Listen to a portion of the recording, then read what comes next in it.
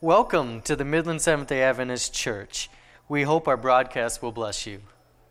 It's now time for our scripture reading, and I invite you to open your Bibles to Genesis chapter 12, verses 1 through 3. Again, that's Genesis chapter 12, verses 1 through 3. Now the Lord said to Abram, "Go from your country and your kindred and your father's house to the land I will show you. And I will make you a great nation, and I will bless you and make your name great, so that you will be a blessing. I will bless those who bless you, and him who dishonors you I will curse. And in you all the families of the earth shall be blessed." May the Lord bless the reading of his word. Okay, happy Sabbath. The message I'm gonna preach today is not what I was really thinking. I had something else prepared for the week, but Thursday when I had to send the bulletin information, God impressed me to preach what I'm gonna preach today. Perhaps somebody here needs to hear that. But before we go there, I'm gonna need a helper. I want somebody to help me and read several pieces of that story of Abraham. It starts in chapter 12. So I want somebody to be a volunteer. If you can, raise your hand. Okay, can you guys make a microphone reach Amy?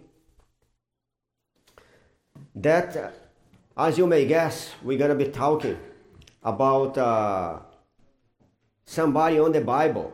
It's probably one of the most famous characters on the Bible other than Jesus.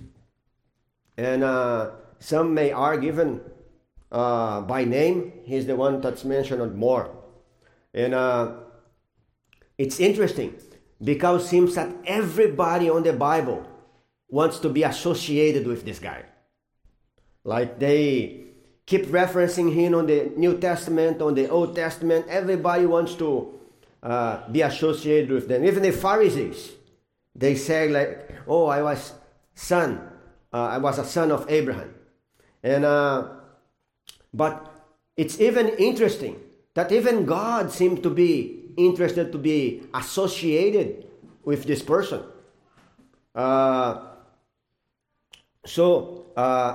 In Exodus 3, when we find Moses being called on that scene of the burning bush, when God shows up, how God identifies himself. He says, "Moses, I'm the God of Abraham." So even God is trying to associate himself with Abraham. And by calling that, he was indicating intimacy, that Abraham was intimate with him. And why do you think that everybody tries on the scripture, tries to associate himself with Abraham? What do you think the deal is?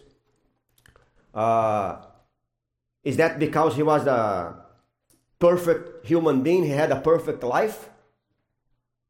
I guess that's far from it, because if you read his story, he is such a flawed individual. And his life is full of mistakes, full of things that he shouldn't have done. But still, everybody wants to be associated with him. And I think the answer is because in his story, we can see God's grace in action. And we can see how God works with flawed individuals, and through his grace enable them to do something great. And through his life, we can see how God can meet us wherever we are and raise us up through our life history. And what's God's intention? God's intention to become our friend. That's why, when I originally prepared this sermon, I prepared as a series, and I call that series Best Friends Forever, because that's the goal for God, that God has for you and me, for us to be best friends forever with him. And we're going to be analyzing starting today, the story of this man, that patriarch, Abraham. And through that story, we're going to see God changing his life. And we're going to see that's God's design for him to change our life too. But before we go any further, let's invite God in prayer to guide our study today. Dear Father in heaven, thank you so much because you have such an interest in us. We are so broken and undeserving, but you love us to the point of sending Jesus, of coming down in person to die on the cross to give us redemption. We marvel as you want to be our friend. And as we study the story of Abraham today, may your Spirit guide us. May your Spirit open our eyes to see details that we haven't seen before.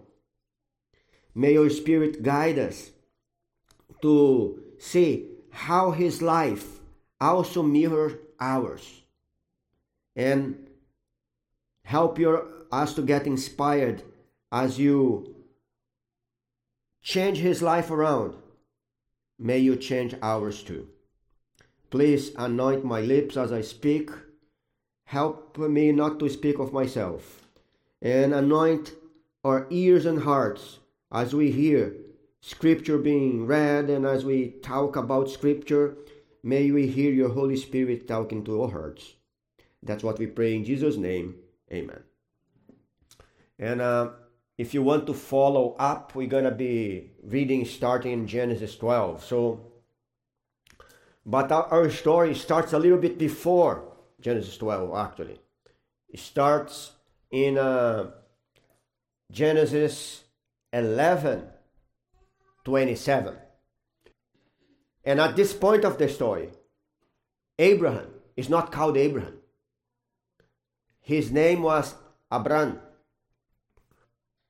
And at this point, he was 75 years old. We usually depict our heroes as like somebody young, muscular, somebody like impressive. But Abraham was far from that. Like, he was old, 75 years old. And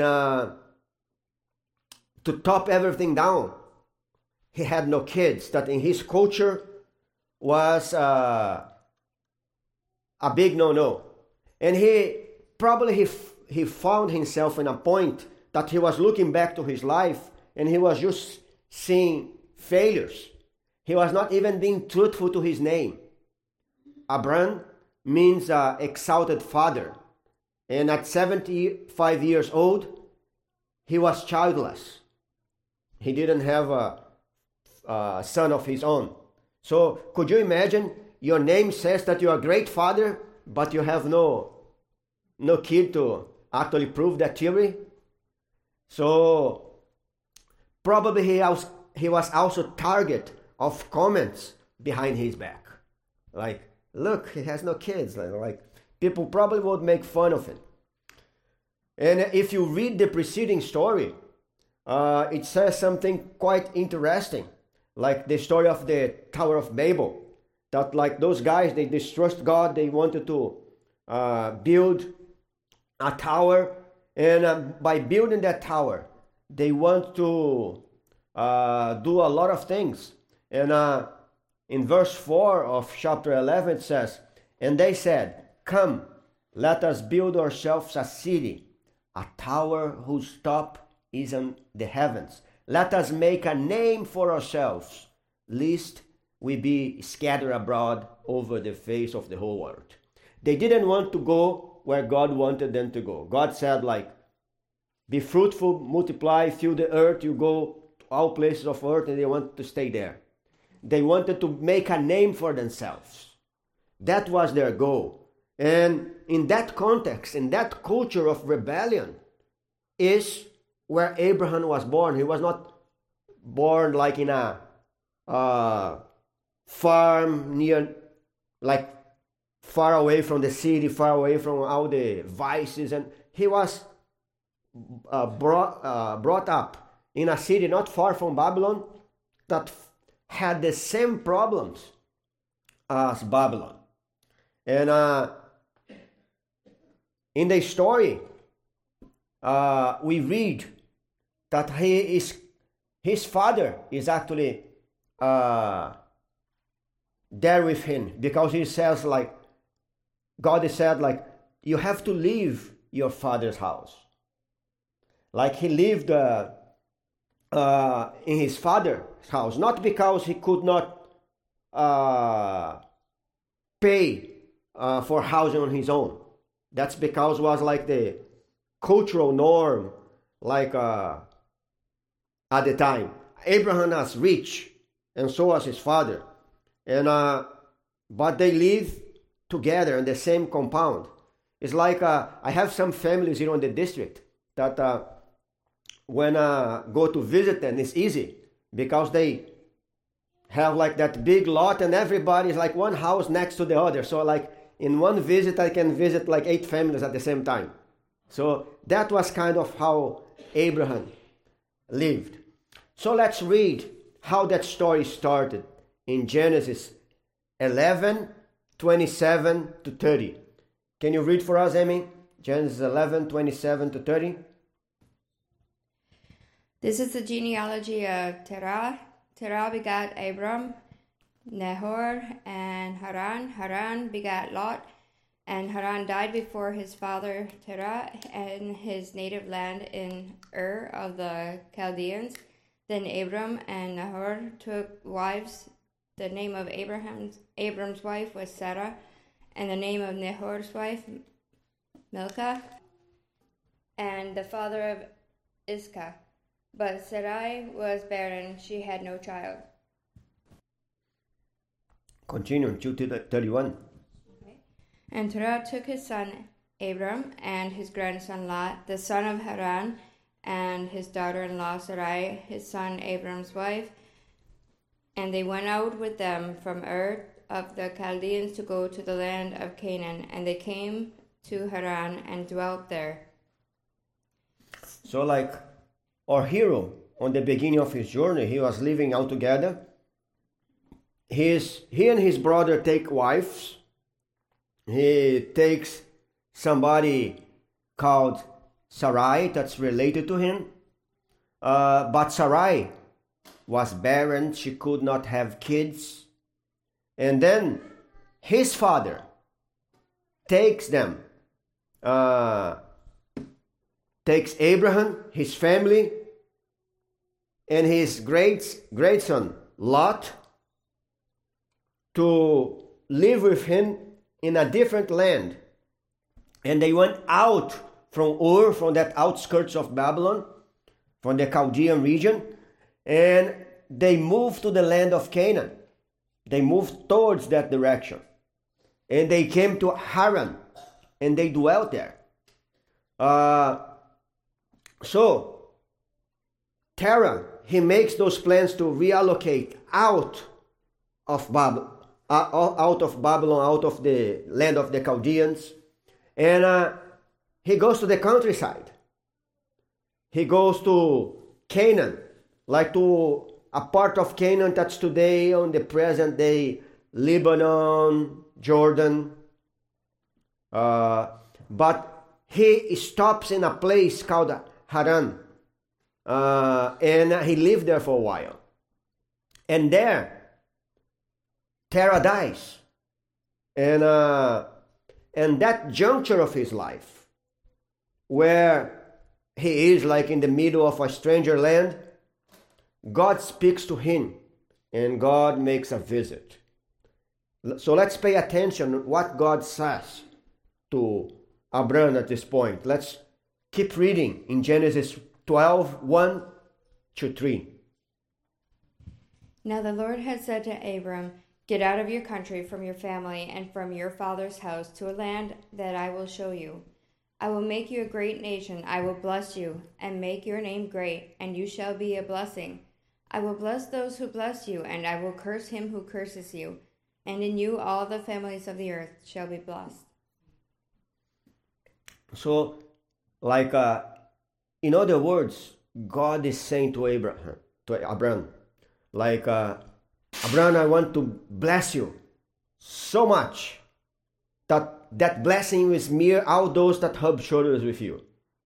I want to bless you so much that blessing you'll be transmitted to your children, to their children, to their children, to their children, to their children. I want to bless you so much that like I'm gonna create like a protected force field around you. Because if somebody tries to curse you or tries to harm you, it's gonna get right back at them. And God had plans for our hero. God had plans for Abraham. God's part was that he was the one that was gonna do all the work. If you notice, he says, I will do this, I will do that. Like Abraham didn't have to do much because God was the one that will do basically everything. But Abraham had to do a few things too. God had two imperatives for Abraham in that section. Two things he said for Abraham that you must do. He says like two of those things. Let's read again. He says like here, get out of your country, from your family, from your father's house, and go to a land that I will show you. That's the first imperative. Abraham had to go where God was pointing. He had to go by himself and be guided by God. God had a plan for Abraham in the same way he has a plan for each one of us.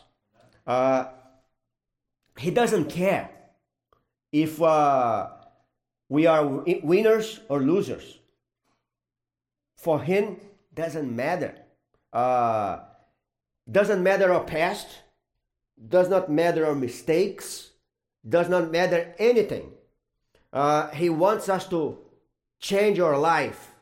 And if we do that leap of faith and obey him, put our lives on his hands, obey his first imperative, then all the rest he will deliver. And that's the whole point of the series that we're starting today, is to help us to deal in that surrender with God and like to do what God wants to do with our life. In the ups and downs of his life, of Abraham, of the life of Abraham, we can also learn some precious lessons for us. And but that was the first imperative. He had to go. He had to allow himself to be used by God. That tells us something. God never blesses us because we are special, because the color of our eyes, or because we are from this family or that family, or because we belong to this church or that church. God blesses us when we put our life in his hands. But we know why is that? Because of the second imperative. The second imperative is also in verse 2. The end of verse 2. It says, and you shall be a blessing.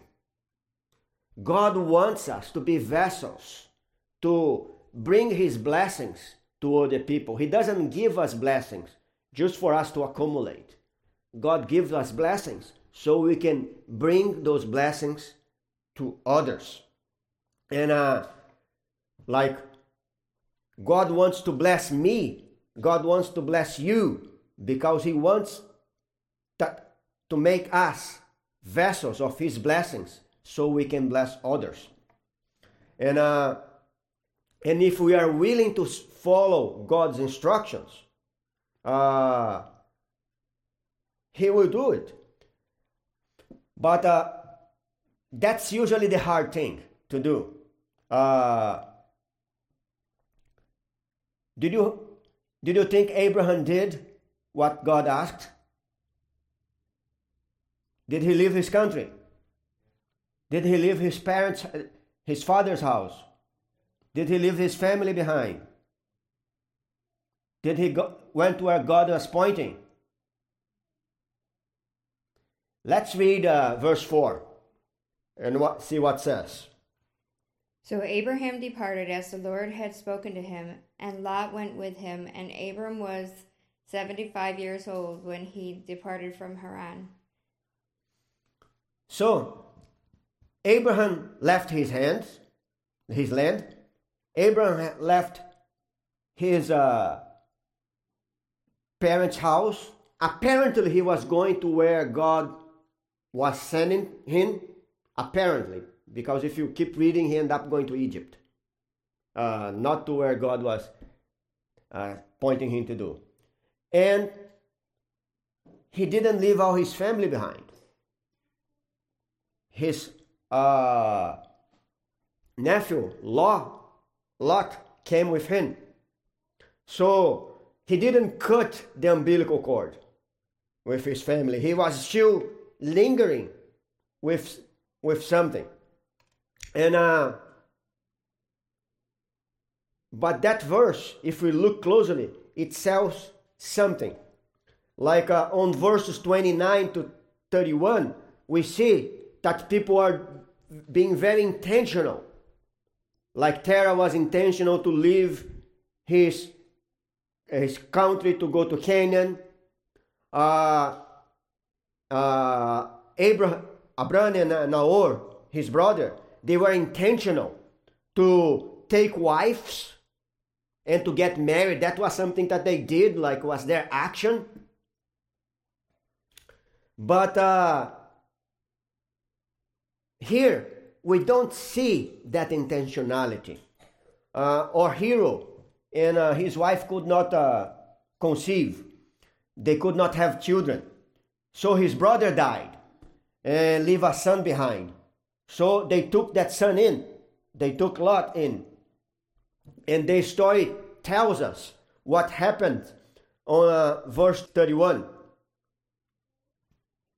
And Terah took his son Abram and his grandson Lot, the son of Haran, and his daughter-in-law Sarai, his son Abram's wife, and they went out with them from Ur of the Chaldeans to go to the land of Canaan. And they came to Haran and dwelt there. So the days of Terah were 205 years, and Terah died in Haran. In this case, we see Abram. We see that intentionality so far of moving, of doing things, of taking wives. But in verse 4 of Genesis 12, we see that like the Lord spoke, go. He went with his wife. And in my Bible at least say, and Lot went with him. Abraham heard God's voice. He went to where God was pointing. He left his father's house. But he just didn't cut the cord. Lot was there. Just there. He tagged along and Abraham allowed it. That kind of reminds me of a booster rocket.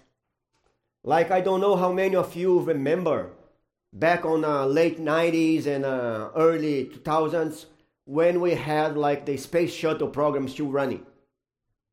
Like, and if you remember the launching, we had the space shuttle. Usually he was tied in a booster rocket.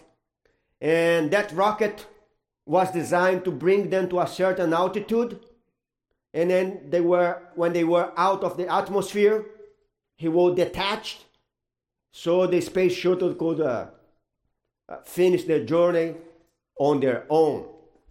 And like that kind of reminds me of the story of Abraham, because God grants understanding to Abraham. He wants Abraham to fly high, but he needs to detach of everything that was holding him down. If the space shuttle doesn't detach from the rocket, it's not able to fly on its own with the rocket there. It has to detach so he can keep flying high. And the same thing with us. And the same thing with Abraham. He needed to attach himself to the things that were made impossible for him to fly. In the same way, we need to detach ourselves from the things are holding us up here on this earth. In the life of Abraham, we see a proposition, we see a blueprint, if I may, of what God wants us to do. God wants us to fly. He wants to make you fly. He wants to bring you to places. But first, we need to be willing to detach ourselves from things, places, people, attitudes, and that are not conducive to the mission that God has for you. Just in the same way the space shuttle had to detach from the booster rocket. We need to detach ourselves from those things because they impede us to fly, and in some cases they may even cause us to go down, crash, and burn. And often, as was the case with Abraham, we are not willing to detach from those things. We may not deliberately keep those things on our lives, but they are just there, and we make no efforts of like detaching ourselves from it. And just like Lot, in many cases, that's not intentional. We don't bring what's nocive, what's dangerous to our life, but we don't make the efforts that we need to detach ourselves from it. Was like me yesterday. In last month was Pastor Appreciation Month, and somebody knew my weak spot and gave me some Toblerones. That's my thing. And like, I can eat packs and packs of it like in one sitting.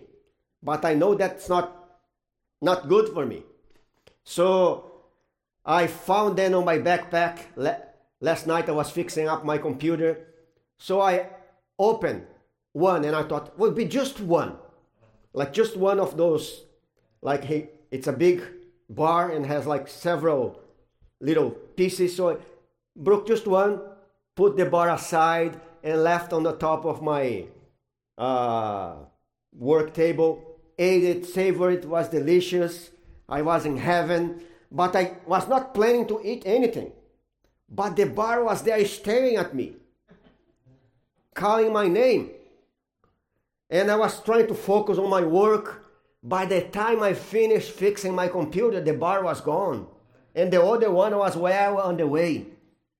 Not because the bar was just there, and I didn't put any effort to I didn't want to eat all at one sitting, but I didn't make any efforts to remove and put in a different place, get out of my sight. I kept there. And that's sometimes what we do in our lives. There's things that are in our lives that they are sometimes even mere background, but just because they are there, and we don't make any effort to sever our connection with those things, they keep dragging us down. And they keep making their way in our life. So in the case of the Toblerone, to my belly. So Abraham didn't leave everything as God asked. He kept Lot there. He was supposed to break everything. He was supposed to walk just him and his wife and his crew. by themselves, trusting in God's guidance and trusting in God's promise.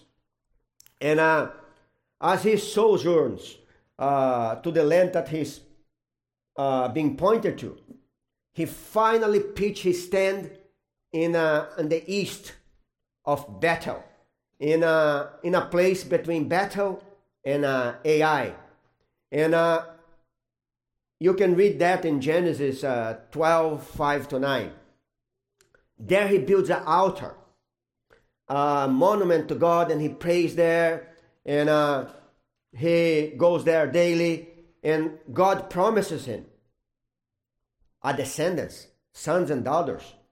But Abraham didn't do all that was required of him. As our story continues, Abraham was trying to go where God was sending, but external circumstances kind of forced him otherwise. And because a famine came to the land of Canaan, he was directed to Egypt, where there was food. And you can read that story on the remainder of chapter 12. We will not read here today because I want to save a little bit of time. But I'm going to tell the story to you. He goes to Egypt, but he realized he had a problem. And the problem was his wife, because his wife apparently was beautiful. And his wife must be something, because she was also an elderly lady, and she was still looking good to the point that he was concerned that somebody would be willing to kill him to take his wife. So, and then I can imagine they sitting on the couch. Look, honey, we have to leave for Egypt, but let me just tell you how beautiful you are. You're beautiful. You are marvelous. You're laughing. You're intelligent. You're like all that. But there's a problem. Those people are hidden. When we get there, they may covet you, but since I'm married with you, they may kill me to be with you. So let's do the following. When we get there, we say, if somebody asks that you are my sister, so could you do this for me? And I think Abraham must have been an excellent salesman, because if I make that proposition to my wife, she will not banish me for the doghouse. She's probably burying me and the doghouse together. That will not fly. But I don't know why Sarai agreed with that foolishness, and they went. And when they get there, the Pharaoh fill his eyes with her and invite her in. And Pharaoh took her in. The Bible says that he gave a lot of gifts to the brother of his new bride, because he wants him to be happy with the deal. I'm getting your sister, so fill him with camels, with gold. Abraham was having the time of his life. He was already rich, but he was getting more richer. But then something happens. Let's read verses 17 and verses 18 of Genesis 12. Can you read for us, Amy? But the Lord plagued Pharaoh and his house with great plagues because of Sarai, Abram's wife. And Pharaoh called Abram and said, "What is this you have done to me? Why did you not tell me that she was your wife? Why did you say, 'She is my sister'? I might have taken her as my wife. Now therefore here is your wife. Take her and go your way." So we don't know the nature of those plagues. We know that that was serious enough that the Pharaoh got the memo. And he called Abraham "Why did you do that to me? Why you did that?" He said, "Keep the gifts, go away, Don't let the door hit you on the way out. Like he wanted those guys to be gone. Like he was afraid. And what caused my attention is that Abraham was lying.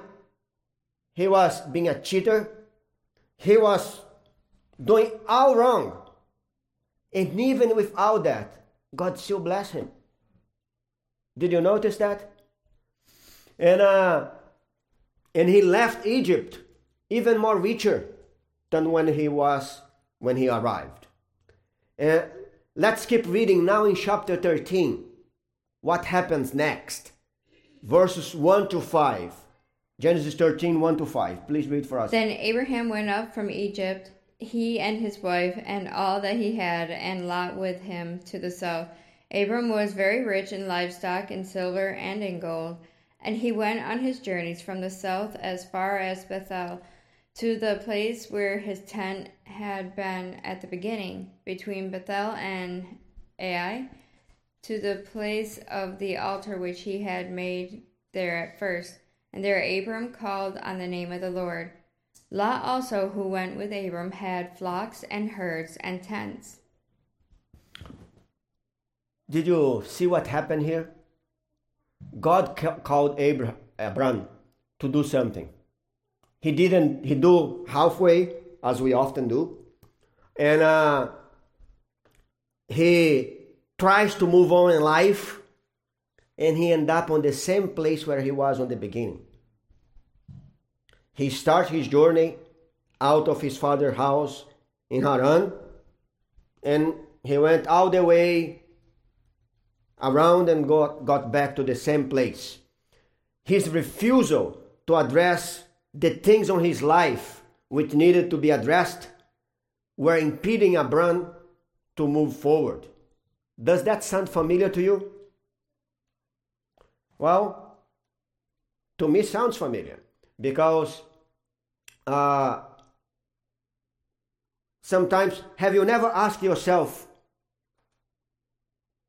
like when you end up being on the same place again and again and again, the same things happen with you again and again and again. You may change places, you may change jobs, you may change schools, you may change countries, like in the case of Abraham. You may even change wives and or spouses, but we end up always on the same situations, like a roundabout. Did you ever notice that there's some areas of your life that you keep going back to the same pit again and again and again and again? One thing is clear from the story of Abraham, and took me a little while to realize, is that more than anything else, more than money, more than stability, more than prosperity, more than a good name, more than anything else, God wants me to grow. God wants you to grow. And He wants us to keep growing. And it's like as if we are enrolled in a school. And God's school of growth. And periodically, God allows situations to shake us down a little bit, to make us reevaluate, like that we are going on that roundabout. We need to break out with those things that we already know that we should break. He wants, and He realizes that those patterns of behavior are difficult to break. And it's so convenient for us to leave those things unattended. It's easy to try not to think about it. But then when something really happens, we realize that we are back where we started, and we realize that we have to do something. That's the point where God expects us to break that cycle. But sometimes we try to break the cycles in the wrong way. We try to change jobs, change countries, change spouses, change this, change that, but we don't change what needs to be changed. We never address the big elephant in the room. I don't know what's your problem, God knows, and chances are that you know very well as well. But we get stuck in Abraham's roundabout. That's because God is waiting for you to press that reset button on your life. To press the eject button, to jetson out of your life those things that are things that you need to leave. Like sometimes there's things that are difficult for us. For example, for me, especially when I was younger, I became an executive of big banks and big financial institutions very young in age. So, and that was a little harder for me to deal with people's behavior. Like to confront people when they needed to change. And quite often, I would postpone those things till it got to a point that things were blowing out. Because I didn't dealt with those matters early on. Because of my inability of confronting people that way. Those things were never easy for me. But the outcomes would be, I noticed that the outcomes became better and better the earlier I addressed those things. That was a growing experience for me. To learn to address those things early on and not let them faster and faster and faster. Because problems don't go away by itself. It requires intentionality. God is willing to help, but He cannot force your brain or your hand to do it.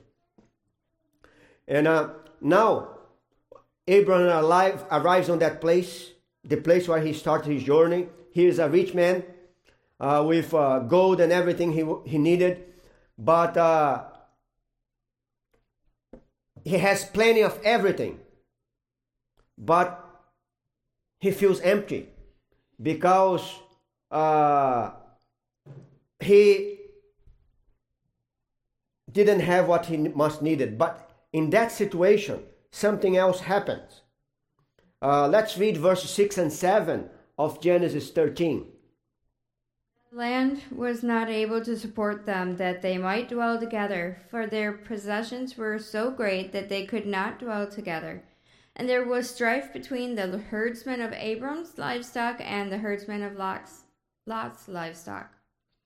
The Canaanites and the Perizzites then dwelt in the land.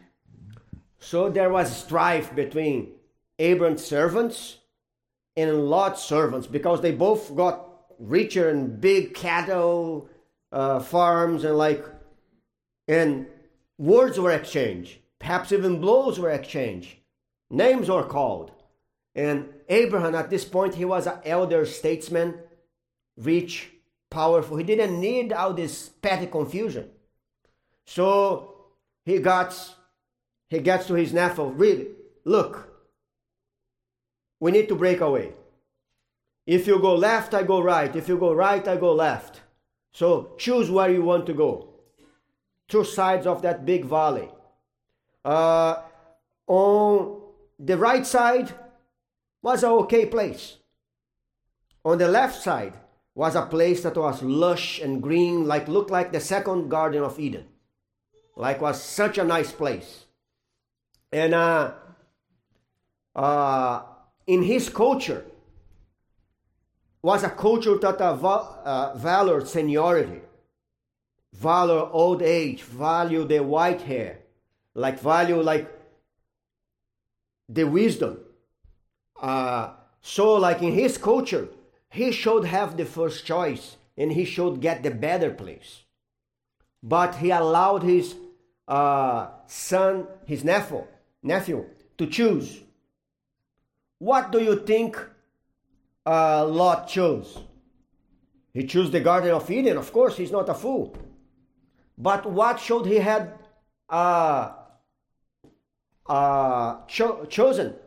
And look, that was somebody that got you when your dad died, treated you as a son, made you rich, and now you backstab him on his old age by choosing the best place instead of having him had that honor. And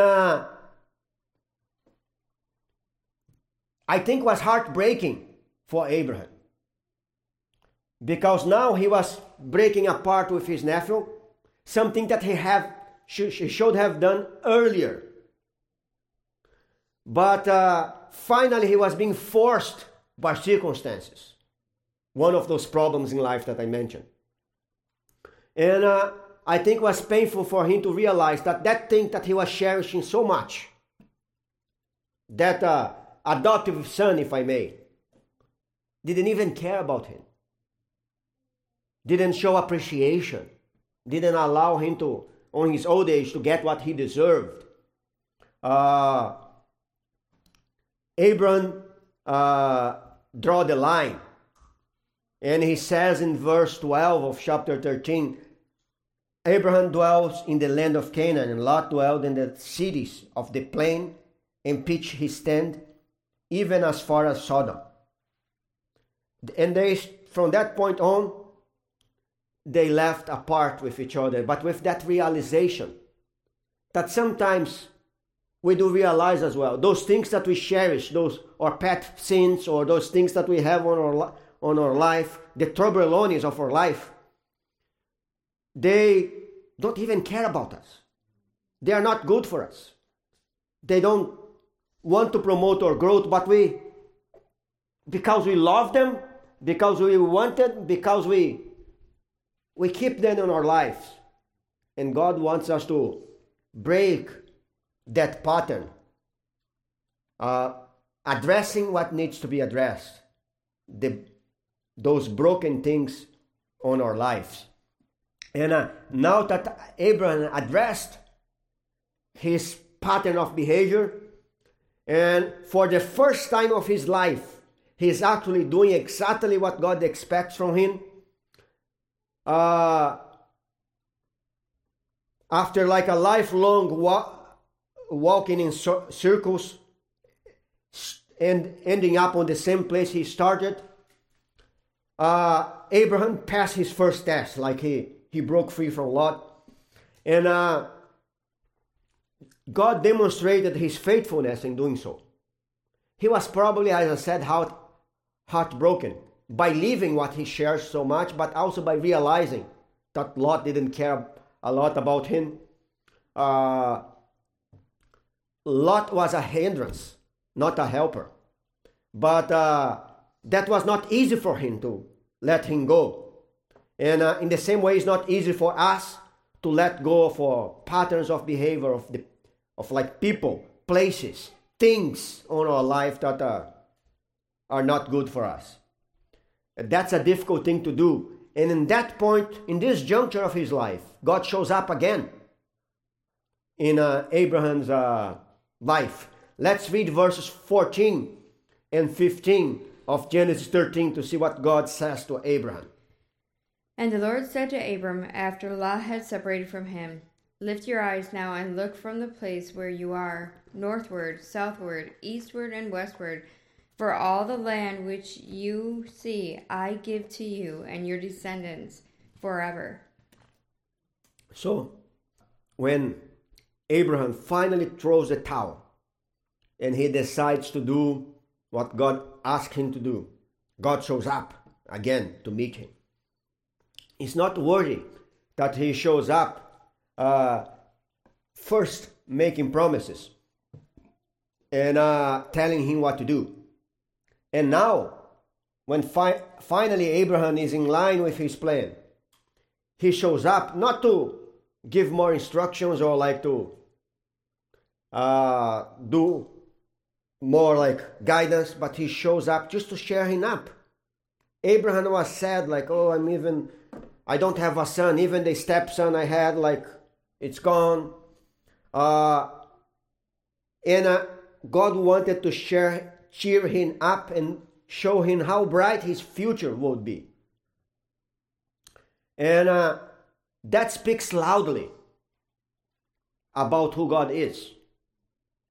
Like, one thing I learned from the story of Abraham that was good for my life is that, like in the case of the story of Abraham, why Abraham is so special is not because what he did or didn't do. What's special in the story of Abraham is God. God is the main actor here. God's the one that is doing everything. And there's three special things I want to highlight in closing that are noteworthy, were special for Abraham and should be special for us. The first thing, God is patient.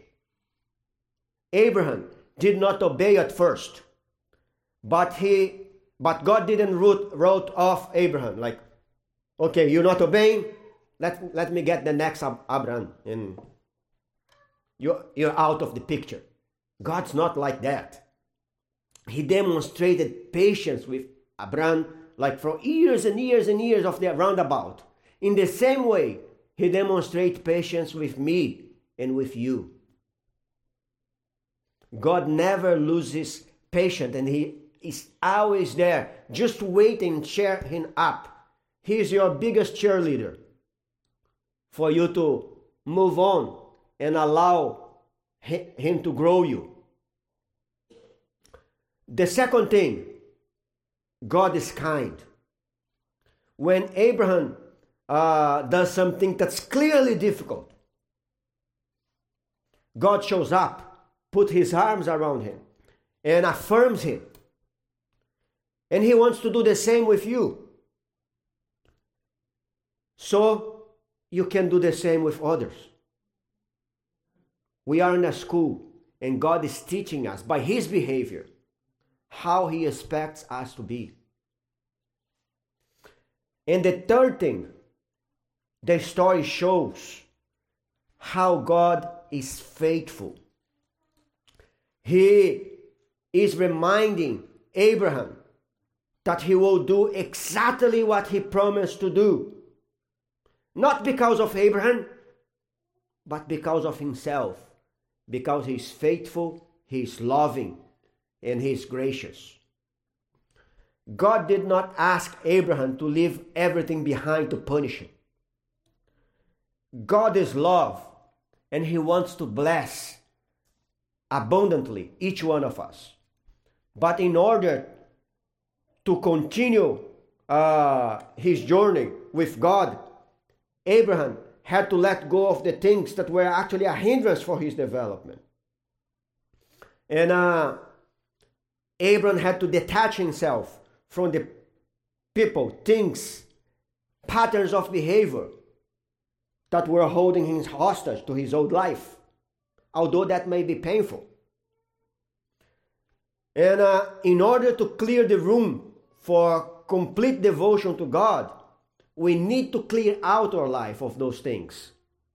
And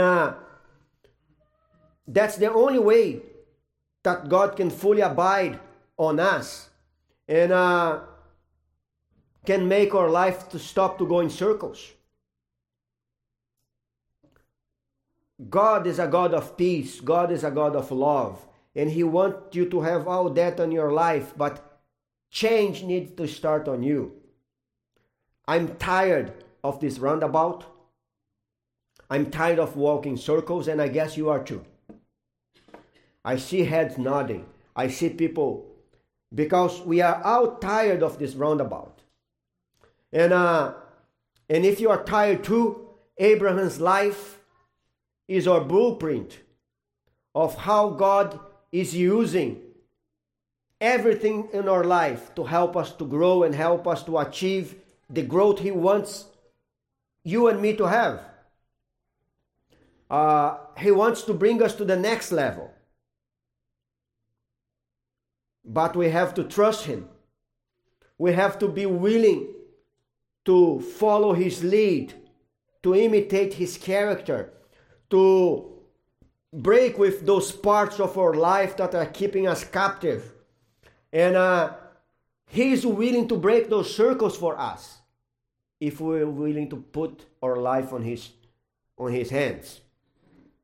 The Bible says he will make our path straight only if we trust him. One of my favorite verses on the Bible. It comes from the book of Proverbs. Trust God with all your life, and He will make your path straight. And that's what He did in Abraham's life, as we keep reading his story, and that's what He wants to do on your life as well. He will make your path straight as you surrender more and more, and so you can have a brighter future with Him. Let's pray. Dear Father in heaven, we are all tired of this roundabout. But we discovered today through the story of Abraham that you are a patient God. You don't give up on us even when we repeatedly screw up things by not be willing to break with those patterns of behavior that keep us hostage. Help us, dear Lord, to realize that. Help us to realize as well that you are kind and that you are always cheering us up, trying to fill our life and hearts with your love so we can feel encouraged to move forward. Thank you also because you are faithful, and your promises and your design for our life never changed, even though we sometimes keep making things worse. So, dear Lord, help us today, as Abraham, to start a new path on our life, breaking pattern after pattern, and allowing God to guide us entirely. Help us to go to where you want us to go. Help us to grow. And we know that may be painful at times. So we ask you, dear Lord, also bring us soothing to our souls and to our lives. And help that your presence in our lives brings the joy and peace that we all need. That's what we pray in Jesus' name. Amen. You have been listening to the broadcast from the Midland Seventh-day Adventist Church at 2420 East Ashman in Midland, Michigan. If you are in the area, we cordially invite you to visit our church Saturday mornings. If you're a distance away, we encourage you to continue visiting our website and weekly podcast at midlandsda.org.